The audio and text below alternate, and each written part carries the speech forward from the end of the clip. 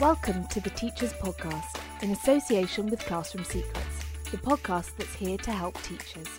Whether it's discussing the latest issues in education or sharing top tips for use in the classroom, if you work in education or want to know more about the sector, then this is the podcast for you. Now, please welcome your host, former teacher, life-work balance advocate and successful business owner, Claire Riley. Hi everyone, and thanks for listening. In this episode, I interviewed Vashti Hardy, author of Brightstorm and Wildspark.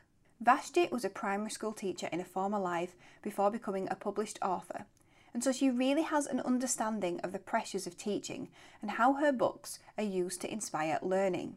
During the interview, Vashti gives some lovely ideas inspired by her books from schools and teachers across the country. I really hope that you find Vashti's story interesting, especially if you fancy yourself as an author one day, as she delves into how to go about that too. Let's get to the interview.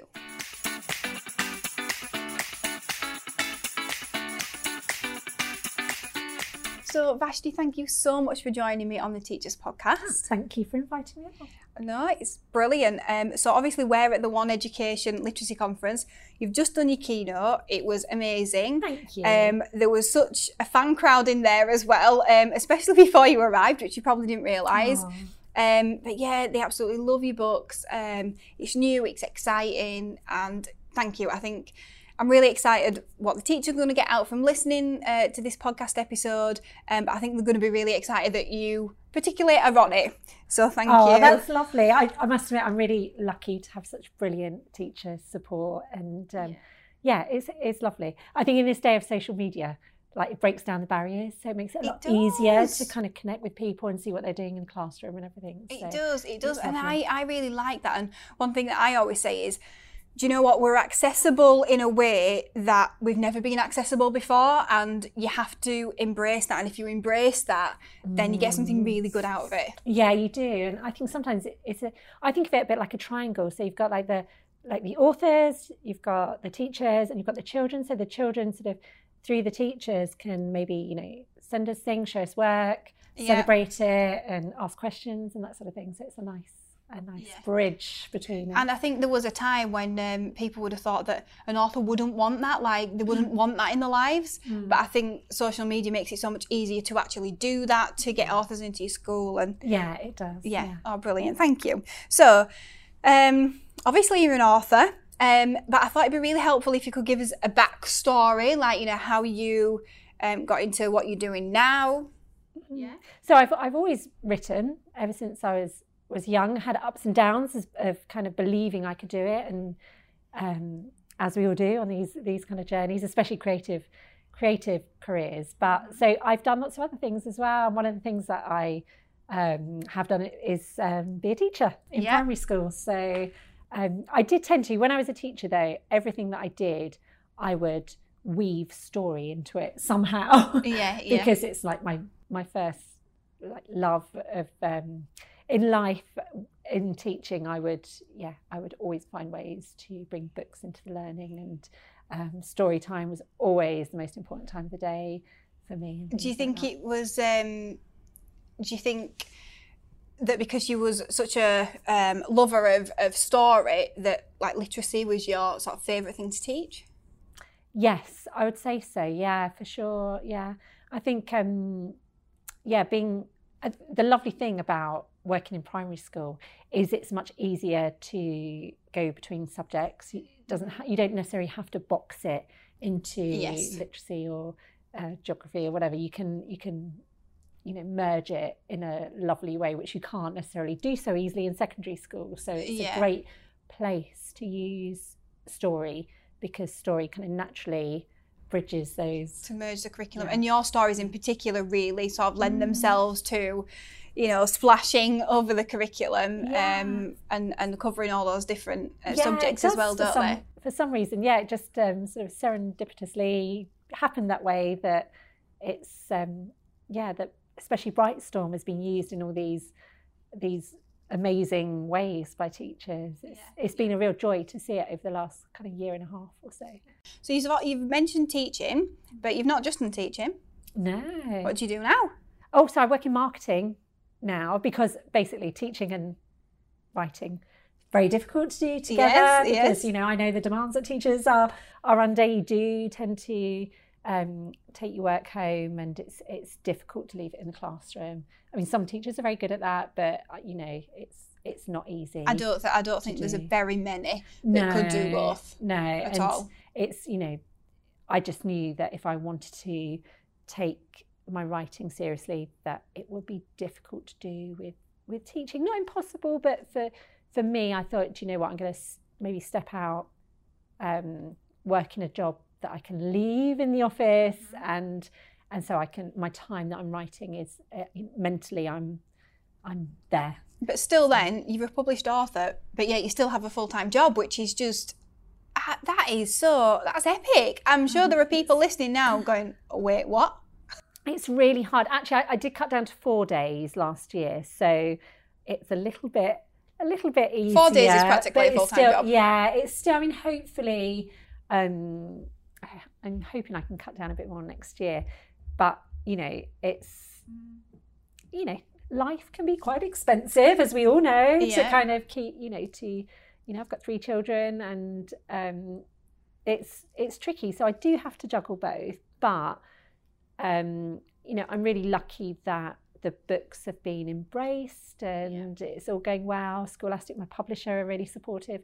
So things keep moving onwards and upwards, which is wonderful. And I adore what I do. I adore being an author. I love doing school visits. I love writing. It sort of brings together all my interests. At school, I was one of these children that was good at everything, but didn't particularly excel in any one thing. But I loved science, art, English, the whole lot. So being a writer, I get to put everything into what I do, which is a perfect job for me, really. Yeah, that's amazing. I mean, I think just listening to you, it's a perfect example of somebody who wants something and will do whatever it takes to be successful. And you have to sometimes do that extra job, and you have to just focus on that and kind of just take the rough, don't you, to get to that point where it's a bit smoother. You do, and actually I kind of like the sort of characters that I write in my book. I didn't realise till after I'd written them that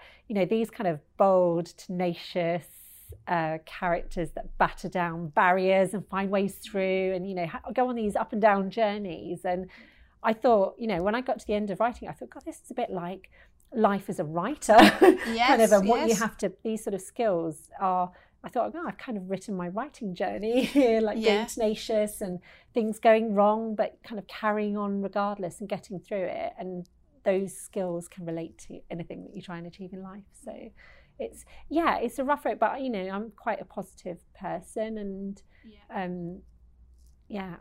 I've always focused on trying to write the best stories I can, not on the sort of the goal of being published, but I've always thought if I can write good stories, then I stand the best chance I can at being published. But that's what I focus on, is am I writing something that's the best I can possibly write? And it's not just about being published either. It's about children really remembering those stories. You've talked in your keynote about authors you remembered as a child, and imagine 20 years time and there's somebody up there as a teacher talking about you. That would be incredible, absolutely amazing.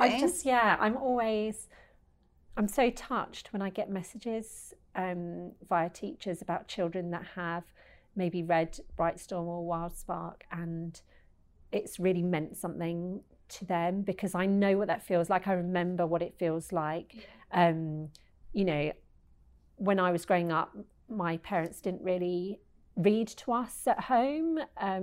So having teachers read stories was everything to me. Going to a primary school where story was valued highly, our head teacher would read my naughty little sister stories in every single assembly time. She would sit down and read us a story. And what more, that's the way to bring up the level of the value of story, isn't it? To have your head teacher sit down and take that time to read a story to you. And, it put story at the heart of everything, and it opened up a new world for me.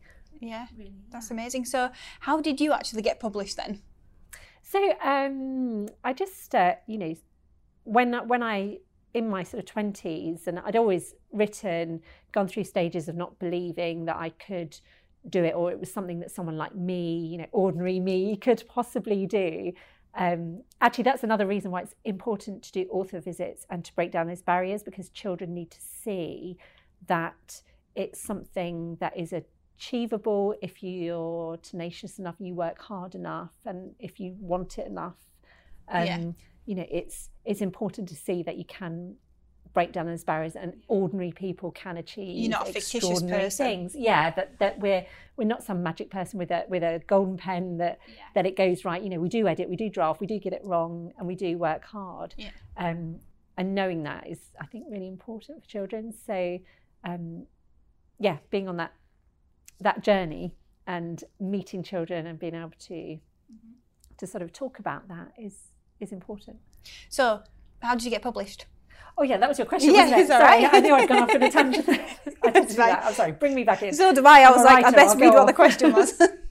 So I was writing my 20s, went on lots of writing courses, so I've got to collect my toolkit and get good at what I do. So did my teaching as well in between. After my teaching, I did an MA in creative writing, and after that, I was still teaching, and then I kept writing alongside teaching, kept doing courses, and eventually I joined something called the Golden Egg Academy. So if there's any teachers that fancy a bit of writing, this is a great place to go. It's run by children's book editors from the industry. A brilliant lady called Imogen Cooper, who worked for Barry Cunningham, who famously discovered J.K. Rowling back in the day. He has his own publishing house, Chicken House. And Imogen worked for Barry. She was seeing lots of stories come through that she thought, if only I had more time, these show so much promise. If I could help these writers on their journey, then there could be some amazing stories to be had. So she started this thing called Golden Egg Academy, where you can get this brilliant advice from industry editors, develop your skills in a very nurturing and friendly environment, and that's how I kind of then met my agent through Imogen, and sort of it propelled me onto the next level, I suppose. Got an agent and eventually got my book deal with Scholastic. Exciting. So what books have you got coming up? So Dark Whispers is my next book, which is out in February, a follow-on from Brightstorm. So back with the crew, back on an expedition. So at the end of Brightstorm, it finishes with a missing explorer.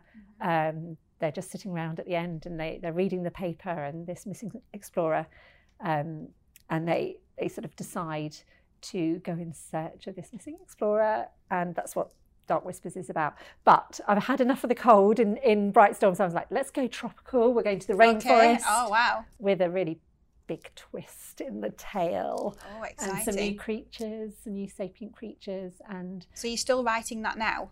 No, it's done.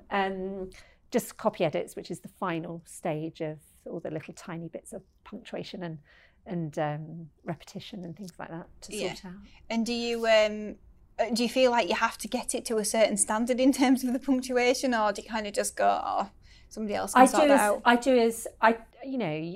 I try as much as I can to get it right, but there's still things that you miss. I think as a writer, it's like being a juggler. You're juggling like 1,000 balls at the same time in your story, and you can't sort of, you won't see everything. And actually, even when it's gone through maybe 3-4 different people, there are still things that get missed or don't get spotted. Actually, that's a really important thing for children to know, that everyone makes mistakes, no one gets it perfect. It's a team that works on a book. It's not all about one person, and it's okay to have other people look at your writing and to edit and to do these things. And it's okay if you're not great at spelling and grammar. There are ways of learning, and there's help, and there's so much more that goes into being a writer.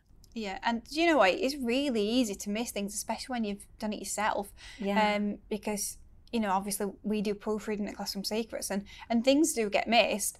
And honestly, we've tried it where you check your own work. It's just impossible to spot it. Things sort of slip through. And because of that, now I definitely spot errors in books. Yeah. And I'm like, hang on a minute, that's an error. Yeah, they're there to be had, and I think that's okay. It shows that we're all human. And, this is it, yeah. And it happens. And it's a normal thing, isn't it? Yeah. I think people think that everything's perfect and nothing is perfect. No.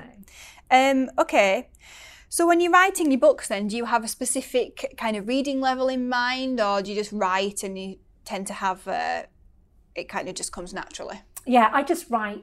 I just write in the way that I write, and I don't sort of think too much about, if a word is right for the situation, then I'll use that word. And, often I'll try and challenge myself by using a word that maybe I don't use often in conversational language. If it's right for the description or it's right for the character, I thought, no, that's a great word to use.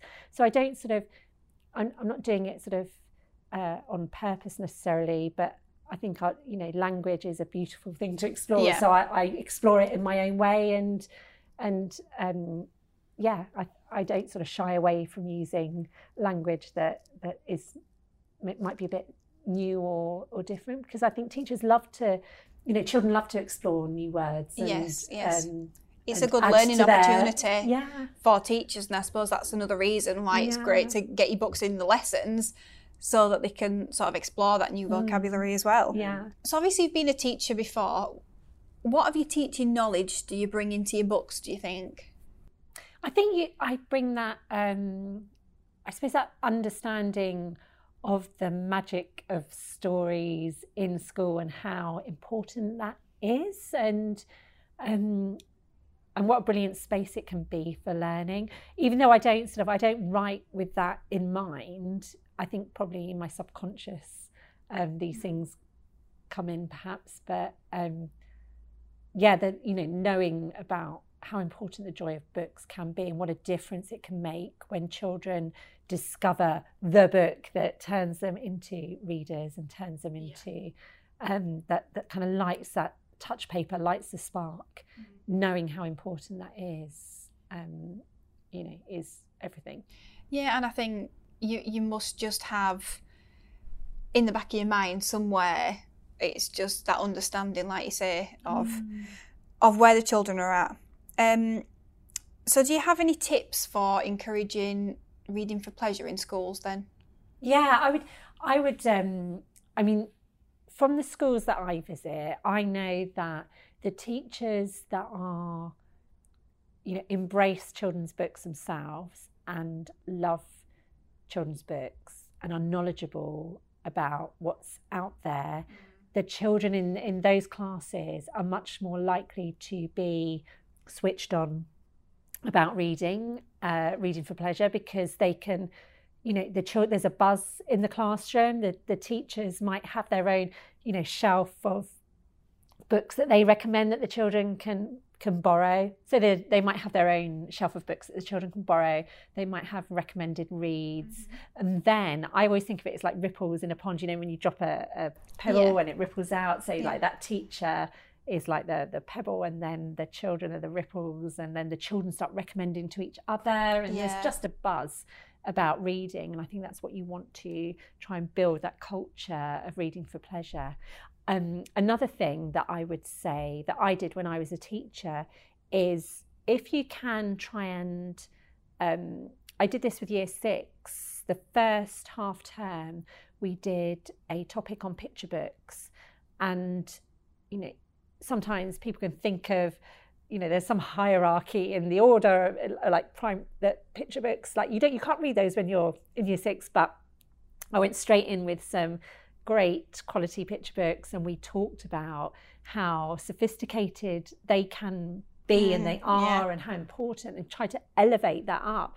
And then that helps the children that maybe struggle with reading. It elevates it so that they can access that.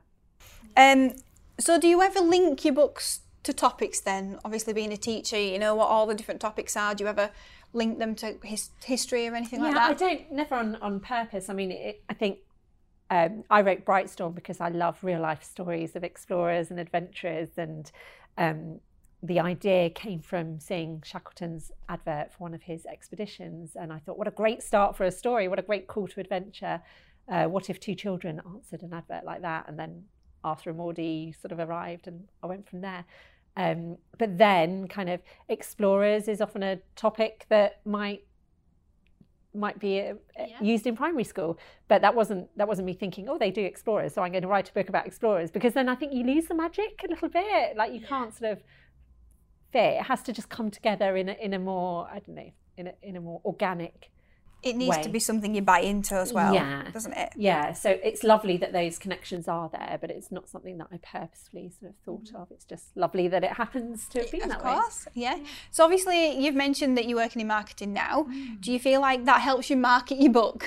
A little bit, yeah. I think like with I work with content management on websites and things, so I'm quite with my own website. I find it quite easy to navigate and create, which is helpful, and like social media and things like that as things I do for my job. So it's kind of it's not an alien space for me. No, and you've got quite a unique position really, from the teaching side and the marketing side. You're probably very like me. I have to do both those things as well. So obviously you do lots of school visits and you've talked to lots of teachers. So somebody's listening now and they're using Brightstorm, for example. What ideas have you got for teachers to use your books in the classroom? Oh, I've seen some amazing thing that teachers have done, really creative activities. So maybe like I'll use literacy as an example to start off with, because that's the most obvious link to from story. But things like with in Brightstorm, the twins apply to go on this expedition. So I've seen some great persuasive letters from children applying to Captain Harriet Culpeper as to why they should be accepted for this mission. And I think that's very motivating, because if you use story to do this, because they're already part of the story, they're immersed in it. So I like to think of them travelling along with the characters on these expeditions. So, that's so motivating as a child, isn't it? To like, if you already feel like you're like with Arthur and Maudie, to then write a letter because you want to proceed with them, you want to go on this adventure, is highly motivating. So some lovely letter writing, newspaper reports that relate to the story about what's happening, and diary writing are all things that I've seen that have worked really well in literacy. Loads of brilliant DT and ICT work, so creating skyships, some really sophisticated, amazing like skyships that I've seen, and work with computers as well. A lovely activity that I saw, and this could be used for any story that you use. A teacher from Brockwell School had some like steampunk type of goggles, and the children drew as if looking through the characters' eyes, drew a scene from the book. And I thought, well, lovely idea. You could use that for any story that you're reading. And it gives you something on the empathy side, because you're inhabiting a character and imagining what it's like to look through their eyes and see the world. So you could bring in, emotions in the colours that they use to draw what the character's seeing. But I thought that's a very translatable idea. So many great ideas. And you also, in your keynote, I was listening, you mentioned about Pinterest. Oh yeah, I'm really I'm quite a visual learner, I think. So I use images a lot when I'm describing. Often if I'm writing a scene, I'll have a picture right beside me to help me create the space that I'm describing. So yeah, I have a Pinterest board for Brightstorm. So if anyone is reading Brightstorm, they can look it up, just put in Vashti Hardy Brightstorm, and you'll find all the pictures that I used to help create the world. But you could create a class Pinterest board and start collecting pictures for an idea, maybe for a class story, or just pictures that you find interesting.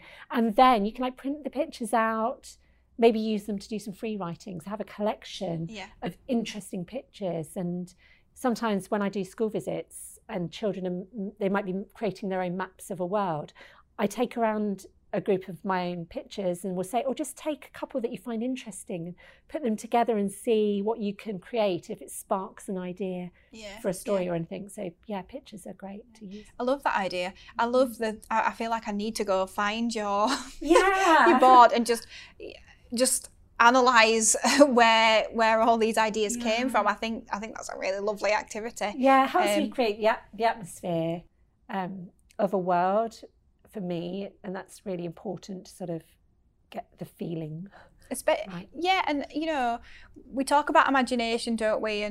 And we say that children have a good imagination, but I actually did a podcast with John Murray not too long ago, and he was talking about sometimes children need that extra help developing their imaginations.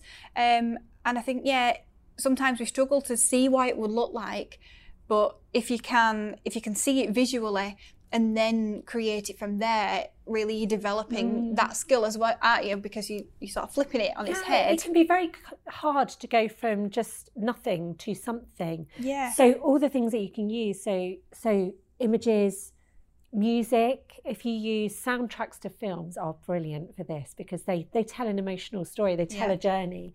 So, you know, maybe try, if you're a teacher, one day just put on some music from the soundtrack to Harry Potter or something, and let the children do some free writing. It doesn't mean you'll start writing Harry Potter stories. You'll start thinking of things. Absolutely, you do. And I think for me, you're just saying that, I'm thinking of times I've listened to, say, the Harry Potter soundtrack, and you can't help yourself. You just feel things. Yeah. And how could you not put that into something creative? Yeah, you could. Yeah, it would be lovely to do in school. I tell you something else, like another little idea that I use. So Dark Whispers is set in the rainforest. I've never been to the rainforest. I can't afford to jet off to the rainforest, sadly. I would love to, but I can't. So I want to write it authentically. So how do I do that? So I watch a lot of nature programs. David Attenborough, Bear Grylls is a real favourite in my house because you can find out how to put the characters into these dangerous situations, how to get them out, and you can sort of build that environment. And BBC have a great archive of sounds that are free to download. I think it's BBC Sound Archive. So go in there, you can type in rainforest sounds, and then you can just listen to what it sounds like to be in the rainforest, to, you know, what the cacophony, the orchestra of all the different noises, the croaks and the squawks and the chirps and all these things that go on. You could do that in class, like try some different sounds and get the children to describe what they're hearing and put that into their stories then. But that's a great resource. You know, you might not be able to travel there, but you can. We've got technology that can take us these places. And it's so interesting listening to you talk because I feel some comparisons really with when I interviewed Tom Palmer, and sometimes I think we expect children to sit down and write from nothing, yet you're here, a published author, telling me it doesn't come from nothing. It comes from inspiration, you know, in sound, in pictures. It comes from somewhere, and if we as adults need that, then what are we scaffolding for the children to make sure that they have that for their inspiration? Yeah, absolutely. It's such a good point. So there might be some people listening who have never read Brightstorm and never read any of your books. Just describe what they're like. So they're adventure stories primarily, and adventure fantasy stories. I tend to have like a little bit of a science or invention element to it because I love science, and I tend to create worlds where I imagine that there's never been a gender sort of barrier to achievement or anything like that. So you get a very even mix of girls and boys sort of in the variety of roles. Hopefully they appeal quite well to both girls and boys, which is lovely. I have a very even mix of audience, which I love. So they're adventure fantasies, you know, with often with interesting creatures in. So in Brightstorm, there are these creatures called the Thought Wolves who communicate through their thoughts with the characters. And I love imagining sort of what if. So I'm fascinated by how humans sort of maybe place themselves in the world, how we view other animals, and I like imagining what if there was some animals that were as intelligent, more intelligent than us, what would that world be like? And yeah, I tend to just ask big questions in my book and just kind of explore it through the story. I'm just thinking about your stories. I mean, can you imagine them being made into a film? Oh, I'd love that. I'd so love that. I think they'd probably be quite expensive to make. Well, flying ships. Mind you, CGI. We're well, this is it. I'm thinking, recent ones, but it'd be brilliant. Oh, I think really good. Thank you. Right. Would you ever go back into teaching? I wouldn't. No, I don't. No, I wouldn't. Just because I feel like I've got the best job in the world being an author, and I love it so very much. And getting to go into schools and see children, I kind of get all the best bits of being a teacher, and kind of, you know, that thing that I loved about it. I still get a little bit of that by being an author and going in and seeing, meeting children and meeting readers and teachers. But you know, teaching is it's a hard job, an amazing job, an amazingly satisfying job. I think it's like equally like writing is very satisfying, and being a teacher can be very satisfying and hard, but often the best things in life are hard work. Yes, that's true. That's true. So Classroom Secrets is running a life work balance campaign. We're really passionate, at me in particular, about making sure that teachers can have a life work balance by giving them the opportunity to, rather than just saying, well, look after your life work balance, because that doesn't solve any problems. If you could wave a magic wand to solve the life work balance problem, what would you do? Oh gosh, do you know, if I can wave a magic wand, this would work for me anyway. I would have, you know, the Hermione time twister. I was thinking when you started, I thought this is going to be like some fantasy thing. Yeah, this is going to be the best answer ever. Go.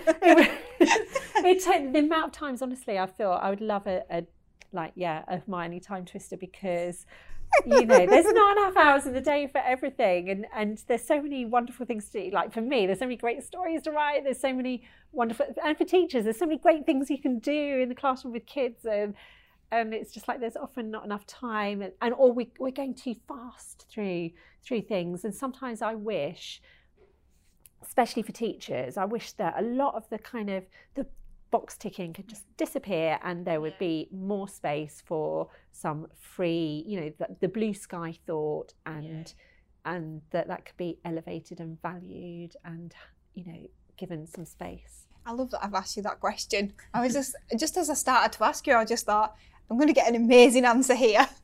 Time twister. Yeah, it had to have a magical answer. Yeah, a magical answer. That's amazing. I'm going to petition the government for that. Yeah, I think so. This should happen. I asked you if you couldn't wave a magic wand. Yeah. And at the end of the day, you chose magic. That was correct. Who was your favourite teacher at school and why? Oh, I had a teacher, Mr. Dunham, at secondary school, who gave us writing journals, free writing journals, to write whatever we wanted it in, and they wouldn't ever be marked. And I took a journal and I started writing. And without him, I don't think I'd be a writer. So he was great. Also, Mrs. Arnold, the teacher that read Rebecca's World when I was in year 2. Again, without that book, I don't think I'd be a writer. It was the book that changed everything for me and opened my mind to, you know, that's the moment I realised, actually, your imagination is like a superpower. This is like pretty amazing tool we have. It is amazing. And do you know what I find amazing is when adults retain their childhood imagination for children's books, because there's been times when I feel like the crack has opened again slightly, and I'm like, oh my word, where did it go? Yeah. I remember what it was like having it, and it's gone. Yeah. But I'm glad you've kept it, because I often do think, like, how do people hold on to this? And I think that's an amazing skill. I think it's important too. I don't know how you do it, but I don't know. I suppose I've always been a really imaginative person, and I can't help but just keep that imagination flowing. Who is your inspiration within education? Within education. So I've got to say Teacher Glitter on Twitter, who a lot of people will know. If you follow her, you can look back through her timeline. She's done some amazing Brightstorm work in the classroom. She's one of the first teachers to embrace it, and I love her creativity and her energy and passion for what she does.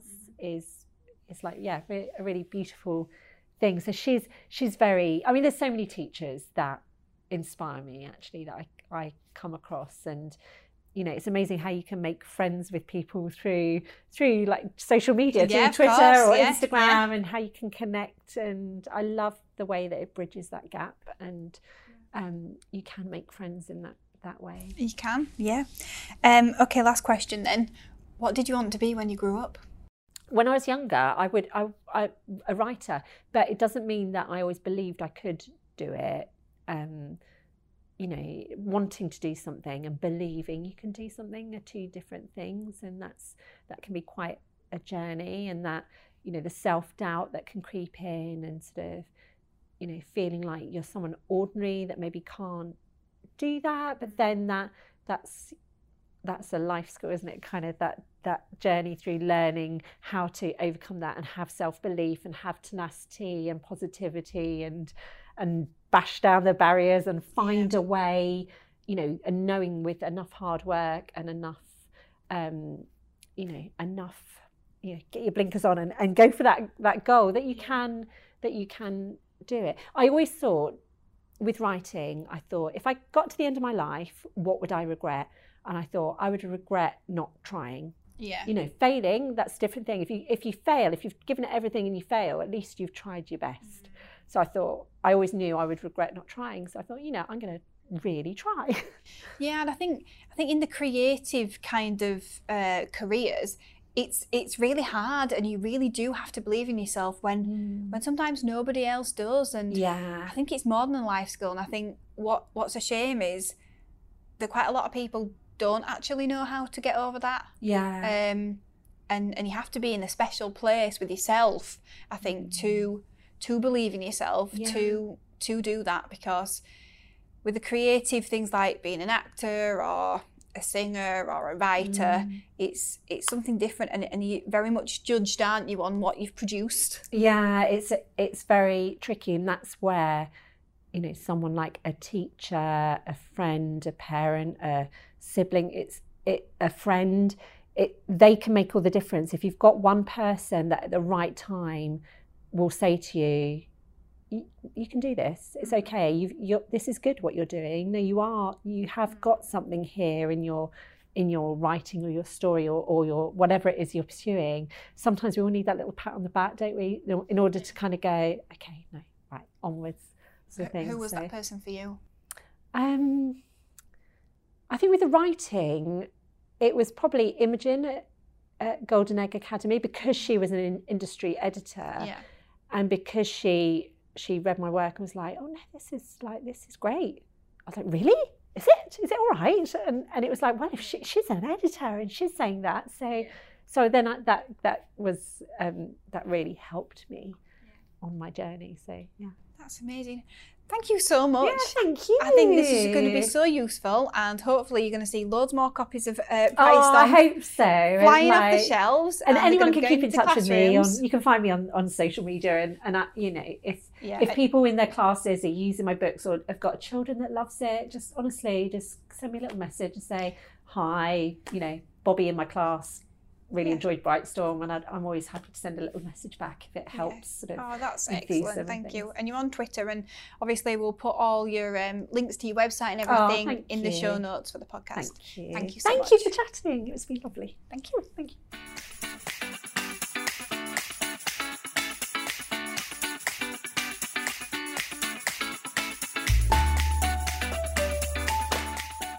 Thank you so much for listening. The thing that struck me about Vashti is how humble and grateful she is to have her work published, and I really admire that. It's a lovely thing when someone genuinely enjoys what they do, works extremely hard for it, and she's still juggling so much to achieve this, is successful and stays grounded. I hope that you'll be able to use Vashti's books in the classroom, and that you now have some lovely ideas to link them to all sorts of learning.